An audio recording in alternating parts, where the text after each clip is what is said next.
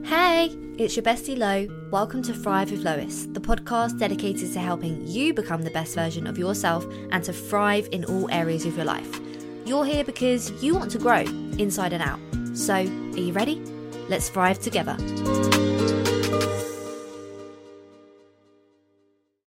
Today, I am joined by Claire Aves, fitness coach, SAS Who Dares Wins finalist of season 7, and owner and founder of Women Warriors, which is bringing women together to push them out of their comfort zone, exceed their potential, and bring a community of like-minded women together. So today, Claire, thank you so much for joining me. No problem. So I would love for you to tell everyone a little bit about yourself, what you do.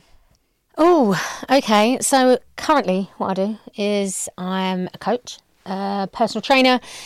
Obviously, like yourself, I like to coach women and make them feel better, be stronger, not just externally, but internally as well.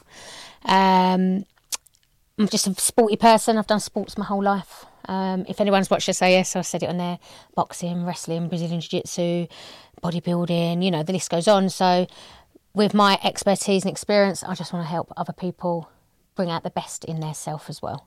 And obviously Women Warriors that I'm currently working on at the moment. I've got a big project underway, which I'm going to keep under wraps just for now. But it will be very, very exciting. So those that don't know about Women Warriors yet, just watch this space because there'll be a lot more about it coming soon. Looks super exciting on all of your socials. Yeah, it is. Again, as you said, it's to bring women together, and our tagline is "Come as strangers, leave as friends." It's not just about physically getting fit mentally or physically. It's about meeting new people and, like your brand, thriving together. 100%. And there's nothing more unstoppable than a strong crowd of women when they come together, you know. And I love that.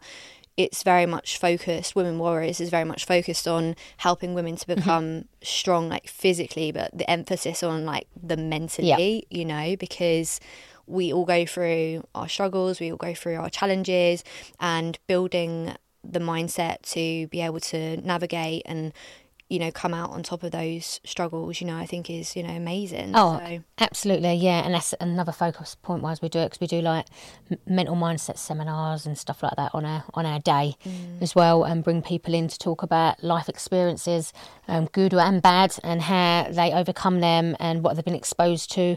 And then the rest of the group can talk and open up as well. You know, it's important to talk because a lot of people don't. Apart from me and you. Yeah, apart from me and you, we literally can't shut up, can we? Terrible. So, I remember watching you on SAS, Who Dares Wins, a couple of years ago now, wasn't it? Well, it was aired last April, but it was filmed the previous year. Yeah, so it was aired, April 22 it was aired. Yeah. So I remember watching you on there, and I hadn't gone through my own ADHD diagnosis at this point. I was kind of, I think, putting the pieces together. Makes sense. And when I watched you on SAS 2 Days Wins, and when you opened up to the DSs in the interrogation room, I just remember watching the scene where you opened up, and I was like, that's me. So for context, for everybody who's listening, Claire was talking to the DSs and they were doing their usual interrogating and asking questions, you know, about you and, you know, what you've been through. And one of the things that you said was that you felt like your whole life you've had to put on a show, like you had to like be somebody that you're not, you know, as a whole. But the thing is, I've only, like yourself, been recently diagnosed with ADHD. So then when I was talking about it, it's actually how I felt, and I was extremely unsure as to why I was feeling like that. I knew that, what was I saying to you before? There is no normal. You know, I've come to realise it is my normal, but at that moment in that time, I felt something was a bit wrong. You know, I felt something weren't quite right with me, like I was different. And my chain of thought and the way I acted and things that was going on, it was getting to me. It was getting, I just mentally knew in my head, not that I thought I was any how can I put it? I weren't depressed about it or anything. I just knew something weren't quite right. And I had no idea what that would be. And it weren't until I was doing a lot of self-meditation, a lot of journaling, a lot of self-love, a lot of development within myself, because I knew something weren't quite right within me, then that's when I started seeing a therapist. And the reason I seen a therapist is because before I knew about ADHD, my overthinking, my over-analytic brain. For example, like say, I don't know, you've got a bottle of water. Yeah, down by the side of me. Right, so say something, obviously this isn't the case, but say someone handed me a bottle of water. There is no normal, okay, but you know what I mean. And look at that bottle of water and go, oh yeah, that's a bottle of water, I'll take that. My brain would look at that bottle of water and go, but is that liquid in that bottle of water? Because the bubbles are turning the wrong way, and it's only half full, and it looks thicker. Do you get my point? My brain would always overanalyze and overthink, and it's draining. Not with a bottle of water, but with anything in life. So it'd be a constant battle in my head, like it's working all the time. And it got to that point where I wanted to see a therapist. I started a new relationship, and I'd be in my head, not towards him, but in my head I'd be overthinking, overanalyzing the smallest of things, and I knew it weren't right. I wanted this to work. You know, I knew something weren't quite right. It took to get into a new relationship for me to want to be able to deal with it. I should have done it many years ago. So because of that, I started seeing a therapist just to help with my train of thought and the way I was thinking. And it was herself that diagnosed me. Within half an hour of talking to her, she said, obviously, I ain't giving you a diagnosis here right now, but I can, it's highly likely. Yeah. What was that moment like for you? How did that feel? Amazing. It sounds really bizarre because people are like, oh, I've got a label. And I'm like, it's a relief. There's no label. It's a relief because it then got me thinking about everything else throughout my life and how I work and operate, which is my normal. There's nothing wrong with that in hindsight. But it was just a massive, massive, massive relief. Like I was like, oh, wow, I am not crazy. It is how I'm wired. I think that is exactly it. It's just how you're wired. And you said there is no normal. That's right, yeah. Everyone is different. Everyone operates in their own ways. And I think that, having an ADHD brain can be tricky to navigate, but when you understand, and like you said, that moment when you got your diagnosis, I don't know if this was the same when you got your diagnosis, but for me it was like a weight off my shoulders, because I think I'd been so hard on myself my whole life about why do I do things the way I do. So actually understanding that this is how I do this is how I can manage this, and actually it's not necessarily a bad thing, I can roll with it, was really, really something that made me feel at ease. It's getting it's what it is. It's learning and understanding how your brain is, because I'm not the one that wants to take medication routes. I want to do it all natural. So understanding how my brain works, what triggers certain things, and receiving coping mechanisms and strategies to be able to channel it in the right way. And that's the whole reason why I then carried on with my therapist, is so she could help me. She could help me do, when I have certain behaviours, to be able to guide it in the correct manner. Like for business, for example, I know, and for years, I'm full of ideas, very, very good at them. I will start a project. I'm already thinking about Project C and Project D and Project E, and I'm do start all of them. But then all of a sudden, I'm like, well, I can't do this no more. I've got too much on my plate, exploding, and I don't know where to start. I'm one that needs mentoring, and I've accepted that. It's a big acceptance for me, because I'm like, I do it myself. I'll be all right. I can do this. I don't need help, but I'm okay. But no, I generally feel, especially with business, I need that bit of mentor, and I need somebody to go, Claire, let's put you on a straight and narrow. Do this first. Do that. Do this. Work through your targets. And I openly admit and accept that is how I work. I'm laughing because I'm exactly the same, but it's in the moment, you get so excited about it because you've got these ideas and it's something you're so passionate about, and the light bulb moments going off in your head, or you're laying there late at night and you're like thinking, oh my God, this is the best idea, I need to do this, and then you wake up the next day and you've probably forgotten about it. Yep. But anyway, so starting projects and not finishing them Big thing of mine. is Massive. huge, hard relate.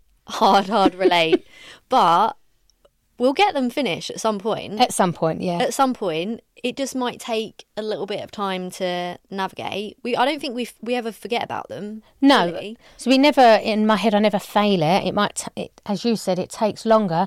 But then, do you know what? Once I'm focused, hyper-focused on that, it takes me a long time to get it and put it all together. But then once I've got it, that's it. It's good and it's successful. Yeah.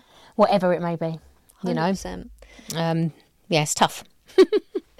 It's tough at times to get in this brain and go, just do one thing. But yeah, my boyfriend's actually really helped me narrow things down, because I'm like it. I will start something, goes, Claire, like, do this, complete this first, then move on. He'll write a list for me when to complete things by, stuff like that. So it's really helpful and mindful. It keeps me in line a little bit, you know, because the potential's there. Like now, I've got so many things that I need to do in my head, but I need to do one thing at a time. Would you say you've masked your ADHD symptoms throughout your life? Or do you think, have you unknowingly masked them? Unknowingly, definitely. Yeah, and I've always been one, anything going on in my head, it stays in there. I don't discuss it. I don't talk about it. I've never had no emotion. Not towards others, but to myself. Like, I'd be very loving and kind and caring to others, but not myself. And it was only been the past 2 years where I was doing a lot of self-love and self-reflection when I realised it a bit more so. I've gone off track, see, that's what happens. I forgot what I'm talking about. It's okay. Do you do that? Yeah, all the time. All the time. Do you know why? Because we're already thinking of the next thing to talk about, and then you're forgetting about what you're excited talking about it. And Dopamine, we can talk babe. about it all day. You need that dopamine. Yeah, that's it. So Put me back on track. that's it. The Masking. The masking, yeah. Yes, I think subconsciously you mask it because you don't know what it is. You don't know, you don't know what it is. And again, because you think it's your normal, like the little things like constantly sitting there, moving, fidgeting, touching things, interrupting people all the time. But I always used to interrupt people all the time, knowing I'm doing it, and always apologise. I used to go, sorry, I do that all the time. I don't know why I do that. Yeah. You know, so it's little things like that. Then once you've been diagnosed with what we've got, ADHD, you look back and go, oh, that's why. So you're always aware of it, but you just thought that was normal.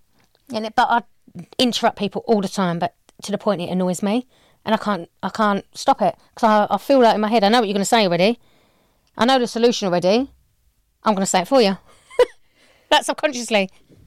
And half the time I'm right. I'm not even joking. But I think as well it's interrupting because you're scared you're going to forget. Yeah, always. It's in your train of thought, and you're like, if I don't say it now, I'm going to forget it, and then I'm going to be annoyed that I've forgotten what I was going to say.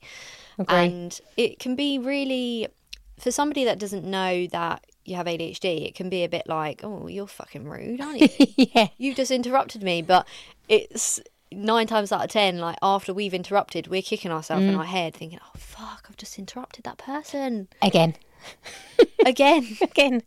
It is, honestly. It's because our brains are like going 100 mile an hour. It's like you have to kind of do a to-do list in your head. Yeah. Like, it's tiring. Yeah. It really is tiring. It is so tiring. Yeah, people's going to think I'm mad after saying this, right? Do you talk to yourself all the time? Like, what, you know, when you're walking about in the studio, yeah, I've got to do this, I've got to do that. The other day I was in the back of the car going, right, I've got to get my bag, pick my bag up. My boyfriend's going, what are you chatting to yourself again? Yeah. I have to do it because it stays in my head otherwise. People Yeah. think I'm a loony now. Not at all. Nothing wrong with being a loony. Not at all. There's nothing wrong with being It's my looniness. That's it. This is it. And like you said, So normal. you're embracing Oh, yeah, you definitely. and the way that you do things. And I have lost my train of thought. There we go. See? This is going to be a nightmare, isn't it? I've lost my train of thought. Don't ask me, I can't help. You know what it is because like I've like got so many things that I want to talk about, and so do you, and then we keep on bringing up loads of things, and then my head's like, And you keep interrupting. This is going to be a comical one, isn't it? it actually is. Oh, dear. Oh, Oh, it's funny. Let's bring it back in. Bring it back. Masking. Yeah, masking. That's where we was. Yeah, we actually discussed that. But No. Yeah. No. You go. Ask Shush. Okay. No. Seriously. What do you mask? What have you noticed that you've masked? So, like, for me, a huge one would be like eye contact. Oh, yeah. Like, it used to be. Now, I don't necessarily need to mask eye contact because it's a learned behaviour. But for years, if you saw me, I would be walking along the road, like, with my eyes at the floor. Or I would really struggle to, like, look at people. I'd always be, like, you know, like, looking away. And I'd have to think to myself, all right, okay, look, make sure you look back. Make sure you, do you know what I mean? Almost like coaching myself in my head. And I think another thing that I would mask would be confidence as well, which when I first started my job as a PC, putting myself into situations where I had to teach classes, teach clients, it was a show. Yeah. And I've openly spoken about this before, like it was very much a show. Whereas I feel now I've definitely built up a lot more confidence that I'm able to do that more naturally, but it didn't come naturally, if you know what I mean. So what have you found that you mask? I'm going to talk about the confidence thing one first. So what I always used to do, everyone used to say, you're full of confidence, like you're the most outgoing person, you're there. But I'm the most person, how can I explain it? Because I'm not confident, my brain goes, just throw yourself out there. Because if I think about it and I procrastinate, I'm asked that a lot, procrastination a lot, all the time. If I didn't throw myself out there like what you did, then you're just going to literally sit down on the back wall. So now I'm agreeing with you, my confidence is more real. Yeah. It's more real rather than just being the one that's the party girl, in a sense, like throwing yourself out, oh, look at me, yeah, hello, you're right. When it's the complete opposite. But initially you had to put on that fake it till you make it. Absolutely, yeah. You think, It got us through, to be honest. Yeah. It got me through, but it weren't real. No. You know, it definitely weren't real. I'm trying to think, there's so many things. So many things. What would this be? So when I was younger, even up to when I was older, procrastination, because we do that a lot. So just a silly little thing, say I wanted to talk to my mum about something, and I'd sit there and I'd think about it and analyse it. I'd go over it and I'd go over the what could happen, what if she says no, what if she says this, and I'd be full of anxiety. So I'd mask my anxiety, and I never ever knew till years and years, up to a couple of years ago, people go, have you ever had anxiety? No, I've never had anxiety. I've had anxiety my whole life without even realising what it was, because I was so good at hiding it. I never knew. I was like, no, I don't get that. But I have, like, since a little kid. So, yeah, anxiety is a massive one that I've masked massively. So now I'm aware of it. I'm aware when it's happening and when it's there. I've got certain tactics and strategies, depending on the topic and, you know, what the situation is, for me to get over that and be able to deal with it and calm my nervous system back down, my breathing. You know, the breathing techniques and the meditation and stuff really helps me. I will sit there in the car and take 10 deep breaths. Again, I've spoken about this before. People go, 10 deep breaths. But it calms me right back down again. That's the thing, though, isn't it? Because it's when you get into that cycle of overthinking, it's really, really, really hard to, like, pull yourself out of that. And before you know it, you've made up 10 different scenarios in your head. So meditation, I've started recently. I found that's worked really, really well. I can only do guided or, like, with noises. Yeah, guided. I can't do silence. Oh, no. I can't do silence. No. Hopefully one day. Yeah, get too bored. 5 minutes in, I'm done. But yeah, I like listen to like bong music and all stuff like that. Certain frequencies, it's meant to be good for your brainwaves. So yeah, I do that quite a lot. But I think anxiety must be my massive one. Yeah, massive one. There was another one I was going to say and I forgot. What a surprise! I don't know. Yeah, come back. Forgetfulness. That's it. Forgetfulness. Are you late for your PT session? Nah. I'm the opposite. I'm always early. Otherwise, I'm anxious that I'm going to be late. Right. If that makes sense. So I'm the opposite way round with it. If anything, I was early today by half an hour. I'd rather be early and not stressed, but then you're kind of stressing yourself anyway because you want to get there early. So it's like a vicious cycle. Vicious cycle. Or I'm just very forgetful. Not long. I've got a very, very good memory. I will remember Right, do you know what drives me nuts, right? Long-term memory. Long-term, Great. phenomenal. Short-term, Shit. really bad. Shocking. I'll be like in the bathroom, brushing my teeth, going, but I had to put the dishwasher on, and then going down to the dishwasher and then forgetting what I was doing, and then going, but I've got a toothbrush in my hand. That is that bad. Or I'll be changing the bin whilst I'm emptying the washing and brushing my teeth, and still forgetting what the main focus point was. But my long-term memory is phenomenal. Yeah. I will remember everything. Do you ever have conversations with people and have had the same conversation with you about 10 times? Yeah. And you're like, you have to pretend that you've not heard that conversation and go, Yeah. are we the only... is that normal? Is that normal? But I remember everything. And I'm like, you either talk to a lot of people or you're just really bloody forgetful. But I'm not... I mean one person. I mean like But then you loads don't of wanna people. Then you don't want to be rude and be like, oh, you fucking So you're told me like, this oh, before. Yeah. But then I do it and all. I do a lot of storytelling because...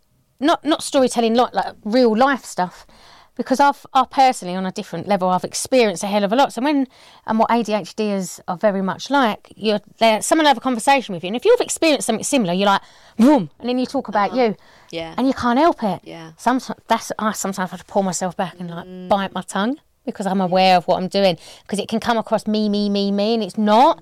It's just on your brain, so you have to get it out. If anything's on my brain, I have to talk about it. And you also, I think, in those moments, because we do read other people's emotions as well, sometimes you might want the other person to feel like they're being related to, or they can trust you. Do you know what I mean? That's very true. So in that moment, you might talk about yourself or something that you've experienced, and then you kind of later might reflect on it and be like, oh my God, I just spoke about myself, like when they were talking to me about this. So I'm really trying to practice active listening. Okay. So that's really like obviously focusing on what the other person is saying and responding to like what they've said, rather than, you know, when you're talking to somebody and you've already lined up the next question that you're going to say, it's trying to get that out of your head and lead on from what the other person is saying. Yeah. So I think I need to do that, definitely. Yeah. Honestly, it's hard to bite because you have to sit back, but yeah. But we are we're very intuitive. I vibe off people's energy a lot. As soon as you're in that room, I know instantly if you're in a bad mood, if you're in a good mood, I can just when people are generally lying. I can tell by body language, I can tell by tone of voice, I can tell by movement. Things change, whether you're happy, sad or lying. But it's draining us still because we're receiving that energy, whether it's good or bad energy. Yeah. And instantly my moods will change. And also we want to fix it as well. Yeah, of course, yeah. And then as a result, we might end up over compensating to lift the other person's mood up. And then as a result, it might drop our mood down. Because like you said, we absorb that energy and it can sometimes be like quite draining. Yeah, I agree, definitely. But even into things like past relationships, like romantic relationships, I look back and I go, I was a bit of a fixer. Oh, you know, when you feel you're fixing. Yeah. Because that's how I am anyway. You naturally are quite emotional and you want to help people. Yeah. So I think because you're giving off that energy, more so than the average person, you're attracting them kind of people. So not now at all, but looking back throughout my 20s or something, I'd say, definitely. And then as a result, you end up losing yourself in the process. Yeah. So I think it's only, nearly 39. I think I'd say only from about 34 was I a lot more level-headed. A lot more aware of what was going on. But things change. So you're in a new relationship now then? How long have you been in that relationship? Nearly 9 months. Oh. Yeah, so it's nice. It's good. It's we're on the same level, on the same path. It's nice, good, same energies, you know. Yeah. Have you masked in relationships before? Or have you felt like you could be quite vulnerable with people that you were with in the past? Bit of both, really. I've got a different kind of background with relationships as well. Like, I don't mind talking about it now, but when I was like between the age of 17 and 19, I was in an extremely abusive physical and mental relationship. Even from when I was 14, actually. So it was too different from 14 to 19. So I went through a lot of mental stuff and violence when I was young. So that carried on into my relationships, as well as having ADHD, what I didn't know about. So that's probably why I was attracting them fixers, so to speak. Yeah, it's a lot more in detail, but we'd be here all day if I started talking about it. You know, that's what caused a lot of my problems that I felt I had at the time. So that's what I'm saying. Once I hit about 34, 35, it took a long time for me to be me, for me to find me. It took me many years. What does being me look like for you? Being me, not having to worry about what anyone else kind of thinks. I always have that in the back of my head.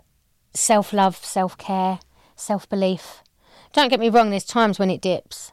But I think as I hit around mid-30s, that's when I really started thinking I need to work on me. And I was in the relationship in lockdown, and he said, we split up. No, not bad terms. And basically his words were, you're very positive towards everyone else, like you bring everyone up, he said, but you're a really negative person. And it hit home. And it made me realise and go, wow, you're 100% right. I'm giving it all off, telling everyone to be positive, telling them what to do, and I didn't have one bit of positivity within me, and I was really negative. And it took that for me to realise and switch that and go, I need to work on me. And that was when I was about 35 or so. And that's when you started therapy, was it? No, I only started that, don't know, I've stopped now because I feel I've learned, and she's given me coping mechanisms. But she was doing hypnotherapy, CBT. She wasn't just someone you sit and talk to. She did everything. We did strategies together. You know, she's really, really, really helpful. I was only seeing her for about 3 months, but I felt I was ready to go. Do you know what? I'm good for this. What strategies have you got in place now for managing your overthinking and your anxiety? So what I will do is, what works for me, obviously, is look at all the good, look at all the good things, look at all the positive things. Because my brain automatically, in my emotional brain, triggers to the negativity because of basically all the crap that I've gone through when I was younger. So automatically it's wired that way. So I'm now training it to go, just as I just told you, think of the good, think of all the good things, think of all the positive things. And then it calms me down. It narrows it down. It sounds like the most simplest of things, but it's very difficult when you've got an overthinking brain to be able to calm that down, to narrow it down, and take a step back and look in from the outside. Oh, if that makes sense. Because I'm always in the moment. So sometimes I sit myself away and then look at it as an outsider and put my thinking brain on. Yeah, because I work off my emotional brain a lot. Okay, let's think of a situation. So hypothetically... You know, let's just imagine a situation, not saying that your partner is, but if you thought your partner was cheating on you and your thoughts are running away with you 100 miles per hour, how would you navigate that situation? How would you calm yourself down, stop those racing thoughts? Yeah, so what I would do with that situation is, especially if you're in a loving, kind, caring relationship, which hopefully we all should be, yeah? You'd look at all the times you spend together, the things that you say to each other, the love and the connection and the energy and the connection with the family. And it's really, I know in my head, but I can't really talk, I can't get it out enough. Again, just looking at all the good things that you have together. And also now I think if someone's going to do something, they're going to do it. It's simple as that. It doesn't matter how you think, how you act, they're going to do it. So I put that chain of thought in my head now and go, do you know what? That's something I have no control over. So I'm not going to trouble my brain with that, because then what'll happen is you start ruining your relationship because you're thinking something that potentially is not there. Yeah. You know, and that could be anything. That could be a friendship. That could be, you know, a friendship could be lying to you about something major, or your daughter or your mum. So it doesn't necessarily have to be a loving you know, like a partner. But I'm one of them as well where I'm evident. I know people's patterns. I know people's actions. And if one little thing changes, there's a reason for it. Where some people accept it and go, oh, that's fine. I know by tones of voice changes. I know by routine. I'm so structured, it's unreal. And I know other people are, you know. So if someone you thought was cheating, shall we say, as you said, you can kind of pick up energies and vibes. But it's also a bad thing because we could be picking it up and reading it wrong, Yeah. really wrong. So we've got the good intuitive side, but we've got the overthinking side, which will then relay a story in our head and we believe it. It doesn't matter what anyone says, we believe that story in our head, and it's draining. Thankfully, I haven't got that problem, but in the past I have with previous, if we're talking about previous partners I have. But now, thankfully, I don't have that problem, but it was draining before. It's really good that you've got those strategies in place now, though, and you're able to manage that. And like you said, you've kind of flipped it now to focusing more so on the positives, because I do think that it can be very easy to focus on those negatives, especially with an ADHD brain, I feel. So it's really good that you've been able to kind of navigate that and change that for yourself. So there's a lot of symptoms that ADHDers experience, and obviously everyone is different with their symptoms. Now, are your symptoms something that you feel like have been just not... I don't want to say the word normal, but it's like when you have ADHD or undiagnosed ADHD, you kind of accept what you're doing or the way that you're behaving or things that you do as, oh, well, this is probably what everyone else does. I think that's something that for a long time I didn't realise that, you shouldn't be, like, not that you shouldn't be, but it's not normal to be forgetting things after 2 seconds. It's not normal to be like super disorganized, forgetful, forgetting friends' birthdays, like things like that. So what would you say is something that you considered to just be something that everybody does, not necessarily somebody with ADHD, but just something that everybody does? Doing like 10 million things at the same time. Always having to do something, be out somewhere, move around, don't sit down, just doing something all the time. To me, that's normal. I used to be like, well, why are you just sitting there? Why are you just chilling out? Why aren't you doing nothing? Yeah. Come on, let's get up. I've had previous partner go to me, you're always filling our diary up. I went, what's wrong with that? What's wrong with that? Because to me, I can't sit still. I'm either moving there. Like, I can't sit still. I have to be up, I have to be out, I have to be doing stuff. I have to book things in the diary. It has to be full all the time. The amount of people that say, just relax. I'm like, I am relaxed. This is my relaxed. And to me, it is. Like, you're going 100 mile an hour. And I'm like, so I used to think that was normal. I used to think that was normal to do that. But also what I used to think was normal is having that lack of emotion sometimes towards people. So because, for example, say I've gone through a situation, I go, and say you're going through a situation, I go, well, just crack on, get on with it. What's the matter with you? I've done that. Why can't you? Do you get what I mean? I don't know what that'd be called, but it's a bit like, just do it. So I'd think that was normal to respond in that way towards people. Lacking and it's empathy. not. And it's not. It's funny though, because you've said you are a highly empathetic person and you are very kind to other people. You haven't necessarily been too kind to yourself. So is it certain situations that maybe you would lack empathy? So like you said, like situations that you've been through yourself and you're kind of like, well... Exactly that, and it's a bit selfish to think like that, to be honest, because I think, well, I've gone through that, I've done that. Why aren't you all right? Why can't you do it? But on the flip side of that, I'm very nurturing, I'm very loving, I'm very caring. It sounds very contradictory, doesn't it? But I think it's because in my head I've gone, well, I've done it, I've got through it, it was all right in the end. So I've got no sympathy for you. Well, you just do it, and it's quite a bad way of thinking, because, and this is before I realised I had ADHD. I told myself, that's not right. You shouldn't be thinking like that. Because I don't think it's right. I feel every human should have some kind of empathy towards someone. Just because you've gone through a situation doesn't mean it's easy for the other person to go through it as well. So yeah. Do you think though it was a bit of, like you said, you kind of wasn't connected with yourself anyway?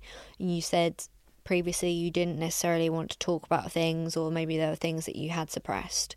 Do you think that because that was Do you think maybe because that was your way of dealing with Yeah. things, that you maybe kind of expected other people to be the same because that was your normal back then? Since then, obviously, you've learned to talk about things and that it's okay to talk about things and it's okay to, like, admit that you need help, and if you're struggling, like, it's okay. Like, you know, so do you think that maybe there was a disconnect there? 100%. So before I went on SAS, which is obviously, remember I said the past couple of years is where I've been doing the self-reflection, and that's when I've learned a bit more about myself and towards others. So before I went on SAS, one of the main reasons I went in there is because I wanted to show more emotion. Because I knew for me then, not now, I lacked that emotion towards myself a lot. I'd never cry. I'd mask anything negative. I'd try and mask anything negative in my head and go, I'll just get over it, crack on. But I'm not, because I was just moving on to the next thing without dealing with the other thing, and not allowing for myself to be emotional, not allowing myself to move on from that situation. So when I got back from SAS, because I opened up there, that's the first time in my life ever talking to anyone. I don't talk to my mum, my sisters, my brothers, no one. But I knew something was built up in me and I needed to be able to do that.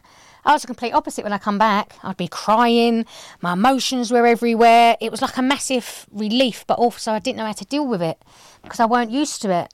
And I don't open up and I don't talk to people hardly ever now, but more so.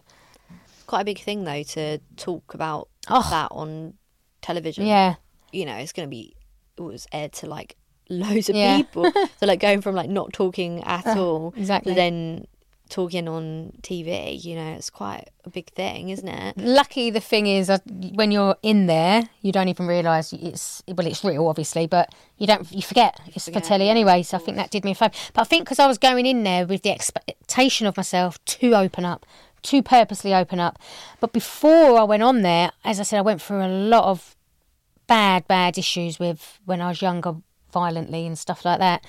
So I remember one morning before I went on SAS, laying in bed, and I did so much self-therapy to myself, going over stuff that happened to me, that I even forgot about. I dug deep into my own head to draw that out, going, so if I get called into the DS office, this is what I'm going to talk about. And I had a conversation in my head with myself as if I was with them, and I was bawling, I was crying, I was so emotional. It was really surreal. So I was doing a lot of self-therapy without even realising it. And when I went on SAS, I spoke to them about it. They didn't air it anyway.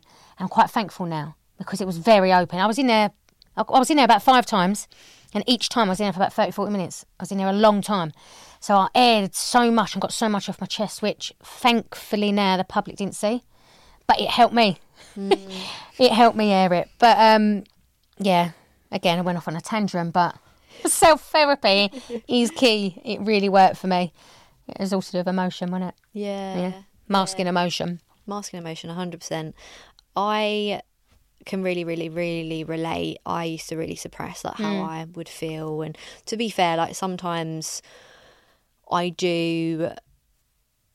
Sometimes it's more so it shows up in relationships where I don't say what I'm really thinking or how I'm really feeling, in the fear that what I'm going to say is going to upset the other person, or it might cause a breakdown of the relationship or whatever. So as a result, I might then suppress, and then I can't hide my emotion when I'm pissed off. So it ends up coming out at some point anyway.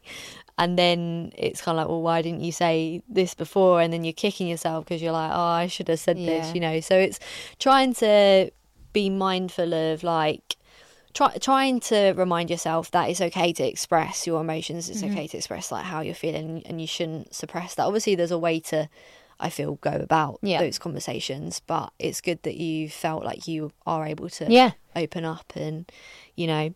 So, I mean, you've been super successful with your career, you know, and also you've been on SAS Who Says Wins, like, you got to the final, you know, you've achieved a lot, and you are still achieving so much. You've got so much more that you're giving, you know.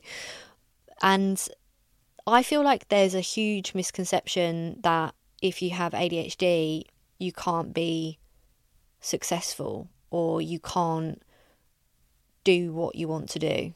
Have you experienced that before? I mean, as we were saying before, with regards to certain tasks and challenges and moving from one thing to another to another to another.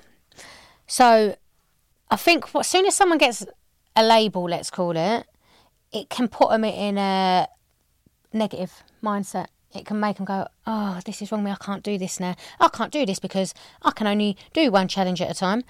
At first, initially, it did make me go, because I was realising everything, I was like, oh, so that's why I can't do it. And I started using it as an excuse. So now I'm aware of that. It's not an excuse. You should use it as a superpower, as we call it.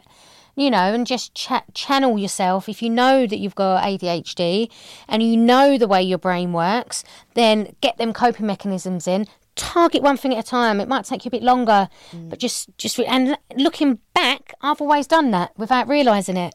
I've always done one thing and then another thing and then another thing, and them things I've been very successful at. The things in between, not so much, but that one thing I focused on, I was really good at. So my advice there is just focus on that one thing first, because our brains will just take over and will explode. So it's like, for example, say you've got these ideas, so you're building these ideas up you're building them up. So you've got this whole heap of Lego because you've got all these ideas. And then, so you're working on building. But because you're not continuously building the Lego blocks underneath them, your brain goes boom, it explodes, they go all over the floor, then you ain't got a fucking clue what to do. You're like, how am I going to put all these Lego blocks back together again? You get overwhelmed and you become uncontrolled, and then you don't do nothing. And then you leave it all. You know, so it's all about building your foundations, working on that project, working on that topic or whatever it may be first, and building that foundation, getting it stronger. Then you've built that Lego block, yeah? Then move on to the next one. Because the last thing we want is to continuously start new challenges and everything explodes and then all your ideas are wasted. Because if you don't have that foundation, like you said, it's going to fall apart and you're just going to get overwhelmed, frustrated, stressed out, and you're just going to think, well, I can't be fucking arsed. And I found that in business with me a lot, a really lot. And I'm going through some stuff now, and there's a few things I want to do, and I'm really having to control the way I do it. It's just going to take me longer, and I accept that. I just accept it's going to take me longer. That's all. What would you say to somebody who is listening to us talk about this now? You know, we've just said ADHD is a superpower. Maybe they are going through a diagnosis themselves. Maybe they're feeling a bit overwhelmed, stressed out, because having ADHD it can be debilitating, you know, so it can be really, really hard. And I think it's only when you understand how your brain works, get strategies in place, that you can start to, as you said, channel it and use it as a superpower. But there might be people out there listening at the moment, they're not quite there yet. Agree. So what would you say to those people that are listening to this right now that are thinking ADHD is not a fucking superpower? I don't want to be like this.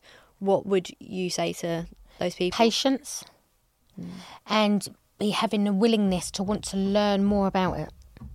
I think you have to want to help yourself, because otherwise you're going to put yourself into a negative spiral. And sometimes it's easier said than done, but the mind is the superpower in itself. Yeah. So if you're constantly thinking on a negative path, you're going to continuously go that way. So again, what we said before is deal with one thing at a time. So accept. So how I look at the 3 A's. Yeah. Acknowledge. So you've acknowledged you've got ADHD. Acceptance. That part is the biggest part. Accept what you have. And come to terms with it. And action. What action are you going to put together to be able to understand it? So are you going to do some training courses to understand it? Are you going to go and see a therapist? Are you going to listen to other people talking about it? Are you going to do your own research? So it's acknowledge, accept and action. And that's breaking it down narrowly for you. It's not easiest. That's not the easiest. It's not easier said than done, but that's my advice, is be patient and be wanting to learn about it and understand it, because then you'll have more self-love for yourself.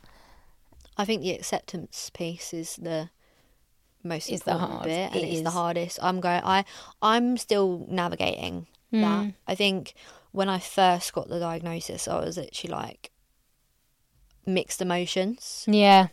And now I'm trying to piece things together, work out what strategies work for me, what doesn't, and then, Because you've actioned it. like you said, you know, be able to move forward and use the way that my brain works to thrive and succeed. Absolutely. And this is the thing, like we've got this far succeeding. Exactly. You know? So Exactly. the only way is up from now. Agree. Yeah. And I think it is difficult because when I see my therapist, there's loads of other stuff we spoke about, but she's like, Claire, your mindset is so strong, one of the strongest mindsets I've known. And she said, I've been a therapist for years. She said, you might feel negative right now, but, you know, I can't elaborate too much what we spoke about because it's obviously personal, but she said, you're doing things without even realise you're doing it because you're setting your mindset up there and it's high. But I now understand not everyone's got my mindset, what we was talking about earlier. It is a lot more difficult for people to be able to accept. I can go, yes, I accept. And to me, I use it to my advantage because of how my mindset is. So my thing is try and get your mindset to a point of acceptance. So doing the little things like the meditation or journaling and gratitude and affirmations and earthing. Oh, I love a bit of earthing. If anyone don't know what earthing is, it's obviously putting your feet on the ground in nature, in grass and stuff like that. Research it. I'll be here all day talking about it. I might try that. It's sensory, isn't it? It's sensory, yeah. And chakras and all stuff like that. But it's basic stuff, but people forget about it. Even self-love, like sitting in the bath with a book or with some music on, that's part of self-love. So it's getting your mindset into a strong enough place to be able to then accept it and move forward. So self-love and self-respect and self-belief is obviously key before it comes along with acceptance, yeah?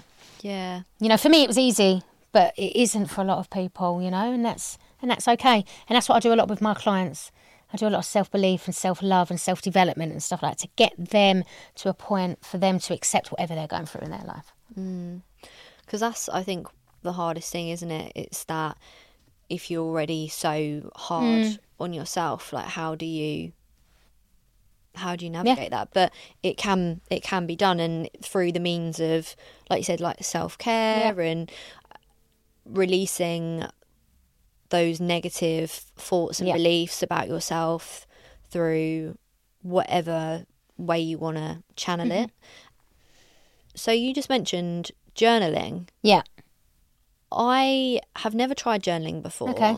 Would you say, so what would you typically do when you journal? You literally just write out how you're feeling, or? Different. There's all different ways of journaling. So you can write, what I do, I write whatever's on my mind that day.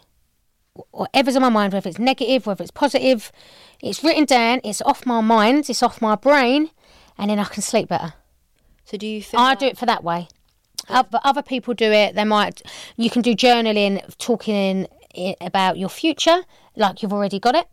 Right. Yeah. Okay. So I do that as well. So if there's like I like manifesting. Yeah. But writing that down as well. Gratitude, obviously, gratitude can become very samey. Oh, I'm thankful for my family. I'm thankful for life. I'm thankful for this. So what I generally do now is be grateful for one to three things in your day. I'm grateful for you inviting me here today. I'm grateful for the man that offered me a seat on the tube today. So it's them little things that puts your head into that better mindset and better headspace. Yeah, rather than going to bed feeling anxious and going, oh, I've been diagnosed with ADHD. Oh, I feel really low and down. You can change that. Only you can change that. So just implementing them little tiny things will make a big difference. Or even sitting in a room just reading a book for 10 minutes. I know so many people have families and it's really difficult. But you can sit down in front of the telly for 10 minutes or half an hour or an hour and watch your soaps or whatever. Why can't you take yourself in a room for 10 minutes and do what you love to do? Put a face mask on or read a book. Just 10 minutes of your day for something you've done for you. And then you're going to put yourself on that path to feel better internally. Yeah. Definitely. I 100% wholeheartedly agree. I think you've got to look after your body and your mind to feel the best version of yourself, you know. So it has been so lovely to sit down and talk with you today. Is there anything that you wanted to say to everyone before we wrap up the pod? I mean, I think I've said a lot today. Even you're trying to keep up. No, it's just emphasise on that whole acceptance part, and I know how difficult it is, but start from you, start from within, start, with self-love. I sound like a hippie, but it's really meaningful. Yeah. Your body follows the mind, so if the mind is in a better place, your body's also going to follow as well. And I could go deep now into diseases, infections and cancers, but I won't. So if anyone wants to contact me after, they can. But it's about getting your head in that correct mindset. So, yeah, just you are number one, you are priority. And I know a lot of people go, my family's priority. Yeah, they are. But if you ain't looking after you and you ain't looking after yourself, then you ain't going to be able to look after anything else or anyone else. So you are number one, so look after you.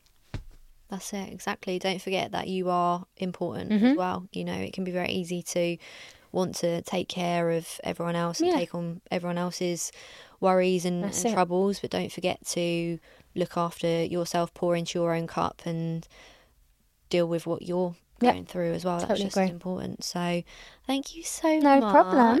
Where can everyone find you on socials? Okay, so Instagram is just Claire Aves Fitness, so Claire Claire. I'm sure you're going to put it on there, and then Aves Fitness. That's the main one I use, really. You can always check out my Women Warriors website. It's womenwarriors.health. Oh, thank you so much, Claire. It's been amazing today, and thank you everyone for listening. I'll speak to you in the next one.